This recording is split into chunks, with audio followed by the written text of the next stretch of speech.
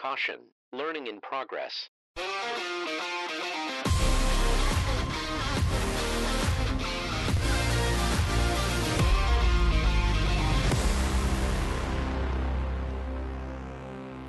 Welcome back to another episode of Smarter Every Season. This is Paul Harms. With me in the studio today, I have Tyler Hubert, Nolan Gitterman, and Hans Stutzman. They're going to help us dive in and continue our planner maintenance session. I'm going to go a little fast on the open here because we've got a lot to cover. This is our disc openers and gauge wheels and our depth stop session. So there's a lot to cover here. And I know we're going to dive into the primary thing that everyone thinks of when they talk about disc openers and gauge wheels: diameter and shimming. Now I'm going to refocus the conversation later because there's a turn we want to make in here as we focus on the why. But let's go down the normal rabbit trails of diameter and shimming. So, I mean, diameter, one of the first things we think of when we talk about diameter is the false depth or the shallowness that you get when you have a smaller than desired or OEM or necessary diameter in your disc openers. So let's back up a second. The diameter of the disc is the distance between the hub to the edge of the disc. That's radius. Diameter is from one edge to another edge across the center line. So let's back up a second.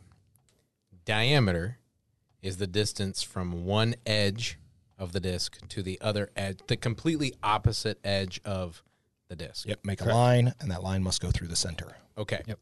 So when we talk about a false depth, essentially, so the two common diameters that I think I'm aware of with opening discs are, 14 and 15? 15 and 16. 15 and 16. Case, I believe, has a 14.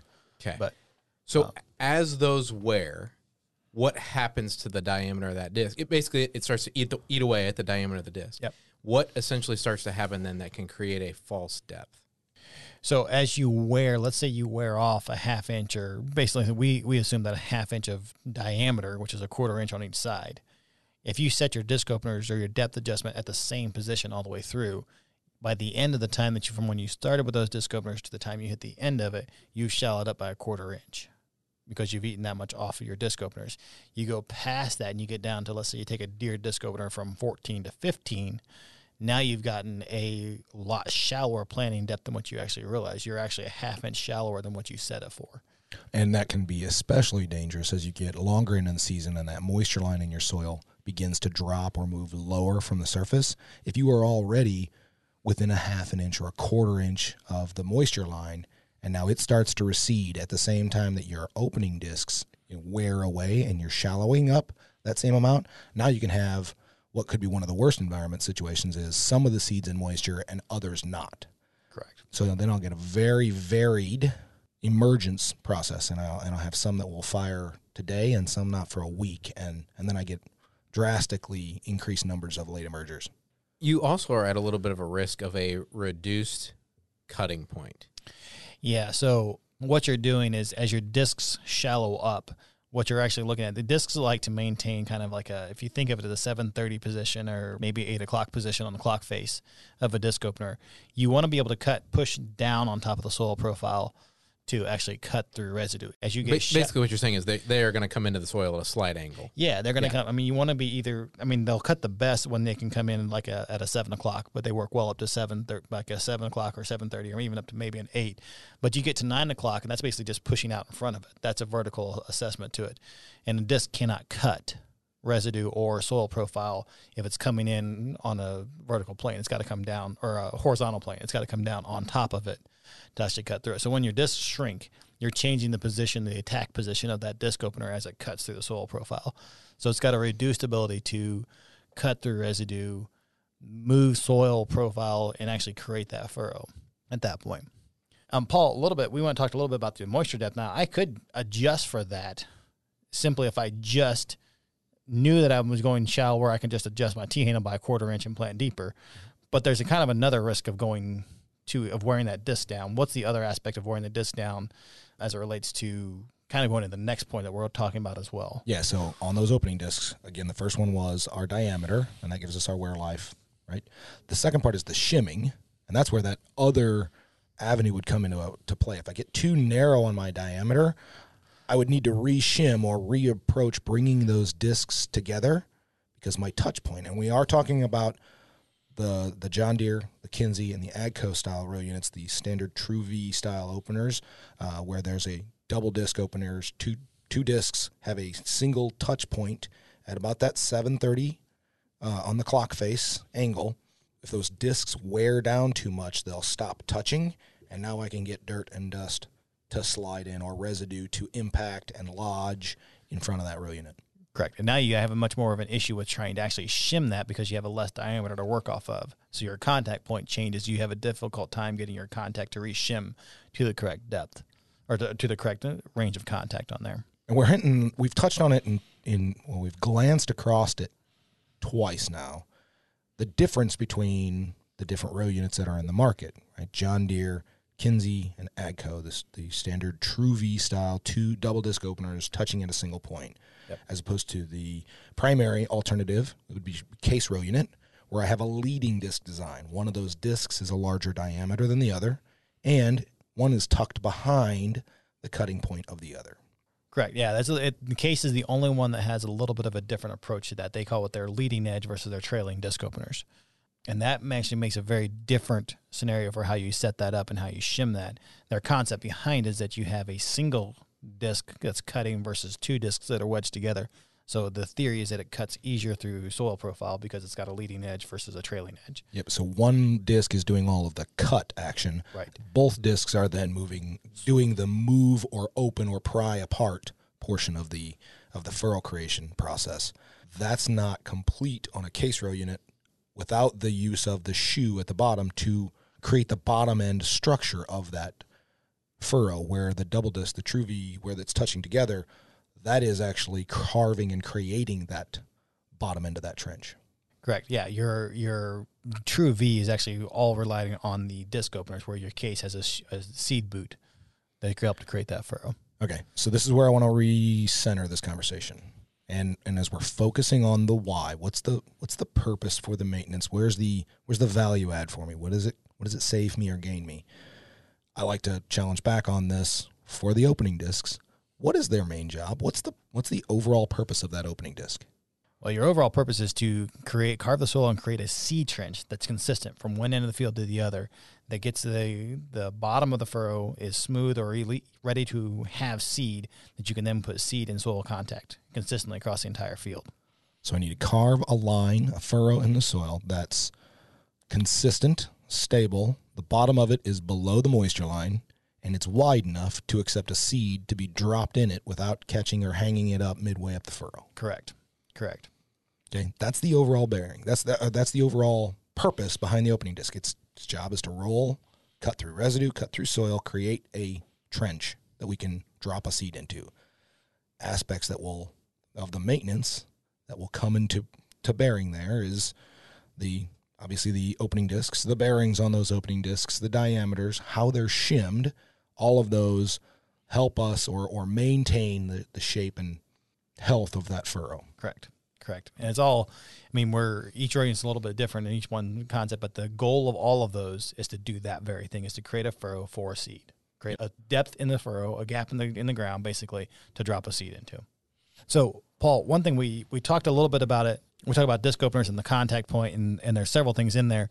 Definitely follow your OEM recommendation, whoever your disc supplier is. And we do know that there's quite a few alternative disc suppliers that are not your OEM provider, they're aftermarket solutions. There's a lot of them that are out there. There's some that are very standard to the OEM as far as the shape and nature of the disc, but with different bearings or different wear lives or different thicknesses. And those are relatively straightforward. Again, you still need to maintain their OEM specs as far as contact points or what they manufacturer are going to specify on there. But there's even some that are different shapes and different designs on those. Yeah, and that's where we would, again, come back to whatever shape, thickness, design, any of those decision points that a grower would go through that's going to work best in their operation. The maintenance remains the same. The goal and the requirement is we carve the soil. We don't just shove residue down. We actually slice through. Yep. We create a smooth, uniform bottom, a smooth, uniform depth. That means all of my seeds have a wide enough trench they can get all the way to the bottom, because I've chosen that depth to be ideal for access to moisture with not too far away from the soil surface so that I don't restrict emergence. that's the key there, is making sure we get to moisture. We don't get them too far away from the soil that they can't get up. That way, when they do come up, they all come up at the same time. Have we fully hit on all the talking points around shimming? We didn't specify what the distance of contact is. I think we were wise to leave that alone for now. There are many documents out there and many OEM specs that we would recommend you follow on those, and that's getting into the weeds of the point. The point is to make sure that's shimmed correctly. So yes, I think so. For our intents and purposes of targeting, helping the end user understand what the value is behind that, yes, we've covered the why behind it, and that's what's behind my heart on this one, is making sure everyone understands why we want to go through that standard maintenance process. Sure. Okay. So let's shift that. If we're done there, let's move on to the gauge wheels. Let's start here instead of like redirecting midway through. What's the purpose of the gauge wheels? So the purpose of the gauge wheel is to basically stop the downward travel of the row unit, and it's basically designed to set a foot pedal, basically, or a pad for the row unit to ride on that's going to be at the consistent depth or the right depth that we want the disc openers to travel. Okay. That's the primary purpose of it. Yep. It's just to make the foot pad at the depth stop until we hit that depth stop. I get that. Yep. Side note on it, it also helps retain the soil or hold the soil in place, as that disc that you ever use a pizza cutter, and had that piece of pepperoni that as you were cutting along, it traveled up and around the pizza cutter with you. Yeah, I hate that. Yeah. So that's because you don't have a gauge wheel. My pepperoni has to stay on the pizza. It's because you don't have a gauge wheel on your pizza cutter. So mess with my cheese. New invention for you, Paul. There. No. But that gauge Pizza wheel. cutter gauge wheel. But you're right. What you're referring to is it's holding the soil profile down. When you have a disc opener that's coming out of the ground, you actually have a ribbon effect if you have decent soil moisture that wants to follow that. The soil is going to want to stick to the disc opener, and it's going to want to follow the rotation of that disc up. The gauge wheel is actually helping hold that down. Yeah, so it's keep holding it in position. It's holding that furrow wall in place as that disc comes up, because the seed hasn't actually settled into the bottom of the trench yet at this point. As that disc is exiting up and pulling out of the furrow, that seed isn't down and in place yet. So if that gauge wheel were not present on the backside of that disc as it exits the soil, we would have a heaving effect on the furrow wall and run a risk of that furrow wall crumbling down before the seed got into place. And now I have an opportunity for a shallow planted seed. Yep. And what you're actually doing there, you're actually your gauge wheels, when your disc openers run through the ground, they're moving soil to the side. They got to move soil somewhere. And it's actually if you had no gauge wheel, it would just blow out the side of it. Your gauge wheel holds in place. It actually kind of firms the soil profile of the sidewall just enough to hold it in position while you're getting your seed to go back in the trench, but not too hard for the closing system later. Yeah. So when your gauge wheels are up at your planting position, there should be contact between your gauge wheel and your opening disc. Yes. Right? Such that, and I think, Paul, you're actually the one that has taught me this, when you let go of that gauge wheel, you kind of want it to roll a little bit or have to rotate for it to fall back into place, right? That means there's some firming action, if you will, of the gauge wheel up against the opening disc. Yeah, it's held and pressed. That rubber is pressed against the metal of the disc tight enough that it won't just drop and not touch. But if our bearing is true and healthy, it's kind of a double-edged test. It tells me my bearing is good and healthy, that it will allow the wheel to turn and rotate easily. And it also means that I'm touching that rubber onto that disc just enough that there's enough friction there that as gravity takes over and that gauge wheel arm drops back down, it causes the wheel to rotate in that process. So kind of what you're doing is almost essentially, if the gauge wheel should be up against the opening disc and the opening discs have a firming point where they touch, you're kind of creating a firmed seal, if you will, of dirt that you can drop that seed into without any opportunity for dry dirt getting between gauge wheel and opening disc. And as we discussed earlier in the episode, and so that's kind of part of the goal too, is that once that area is all sealed, if you will, and everything has been shimmed correctly, we should be creating an environment that that dry dirt cannot fall onto our seed. Correct. You are basically you're creating that seal between the disc openers and the rubber of the gauge wheel. And when you're talking about a gauge wheel, one of the key maintenance pieces that ensures that We're mostly concerned with the rubber on the gauge wheel itself as it relates to the contact, the inside lip of that as it contacts the disc openers. That is the primary, one of the biggest pieces of maintenance on the gauge wheels. If we've got pock marks on out towards the edge of the gauge wheel, that's not a big concern. But if you have that rubber strip, if that little quarter-inch strip is missing next to the disc openers, that's going to be a problem, and that gauge wheel needs to be replaced. And if it's again, missing next to the disc opener, that's important. And that again goes back to that opens up a risk or an avenue for some dry dirt residue to come into the furrow again before the seed has had its opportunity to drop into location where it should be. That's that avenue, which actually leads us into one of the other common questions we get, which is the types of gauge wheels present. We're not going to go into a big argument about the different types, the spoked versus solid wheel. Let's talk about the agronomic value of what we're doing in that area and why we want to make sure that whichever type we're using correctly. Yeah, because one of the ones that we hear a lot of is a spoked versus a solid gauge wheel, and there's very good use cases for each one of those. The idea that if you have a spoked gauge wheel, that's for a mud scenario that you've got if you got a lot of ribboning or you get mud that pulls up and gets wedged between the disc opener and the inside of the gauge wheel, a spoked allows for that to come out. If you're running in dry conventional till areas where you got a lot of dry dirt, that spoked gauge wheel now introduces the risk that you could get dry dirt to flow through the gauge wheel from the outside in and land on top of the trench. Which is normally why conventional areas we're seeing a closed wheel on the outside. Correct. So like Tyler said, we're sealing off an area around that furrow until such time that seed has met the bottom of the furrow and is placed there fully. Correct. With the spoked gauge wheel, you're still concerned about the inside rubber edge, but what you're actually doing then is actually holding the furrow, reaffirming the soil profile from the disc openers up and holding that sidewall open long enough that you get through and get a seed into the bottom of it versus sealing the dirt from getting back in because your profile is such that with dust to get back in again.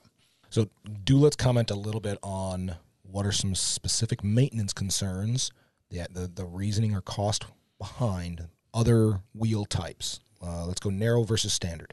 So your narrow versus standard, your big key thing on narrow is going to be the getting behind your row cleaners aspect of that versus a standard. You're going to be riding out on the edge of your row cleaner, so you're going to have a little bit less ride. You'll have a little bit more rough ride with a wider wheel than with a narrow wheel, but then you have a smaller footprint to carry the row unit on your narrow wheel. Downforce maintenance, parallel arm maintenance, those bushings we talked about last episode are going to be doubly key because I'm a smaller foot pad. Correct. Okay. Correct. I know it's still talked about and it's used always on a case row unit, but it's sometimes marketed towards standard True V style row units as well. But what about an RID? Take it down to the beginning. Reduced inner diameter. It's where that first inch of contact where Hans was focusing on earlier, that touch point to the opening disc.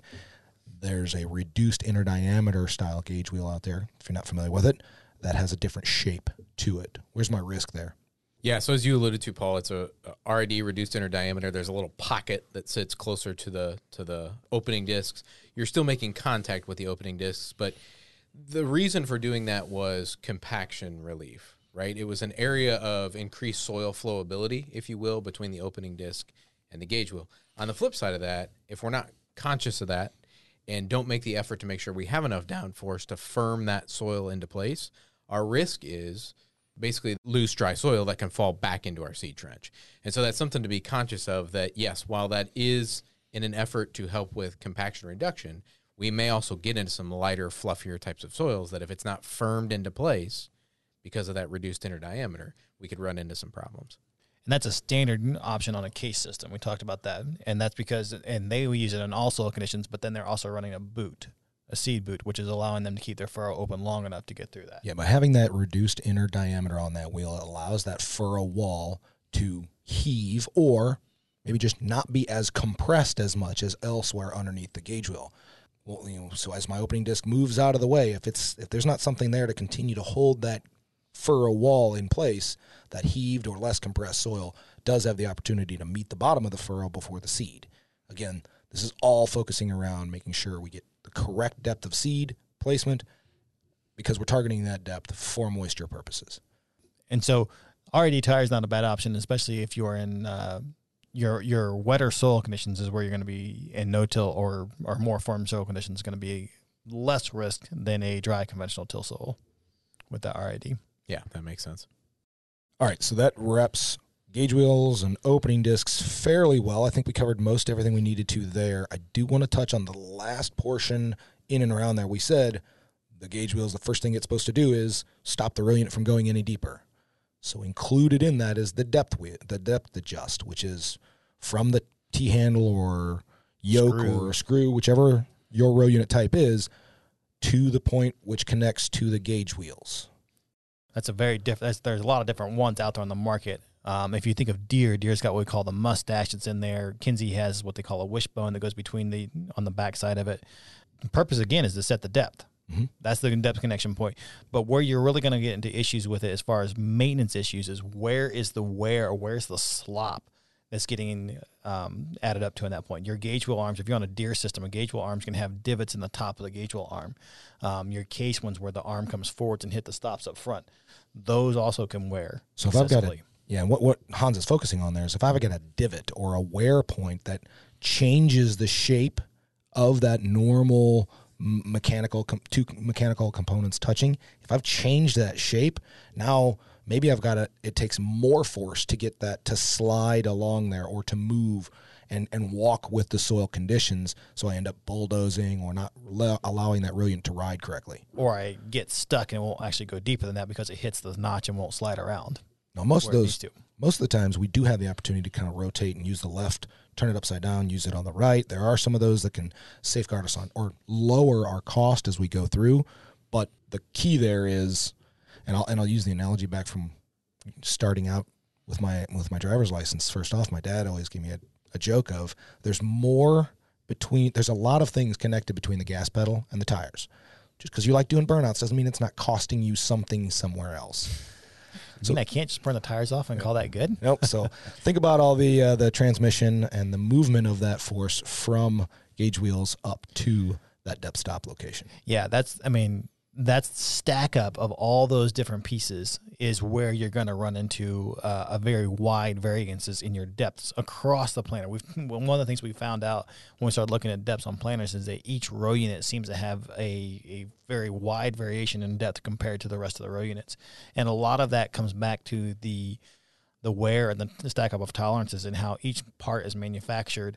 And when you assemble them all together, because you've got a gauge wheel, you've got a depth stop linkage, you've got a mustache, you've got the T-handle settings, all of those, or the screw manufacturing, there's a stack of components that all have to mate together and get forced against each other.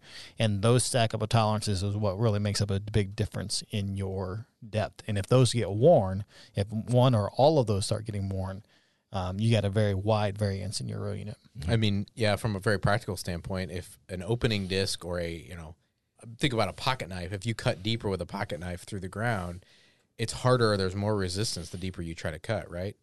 So if I have wear on my depth stop and my opening discs need to cut deeper, that's probably going to wear the bearing out on my opening disc faster, right? Right. You're going through a lot more.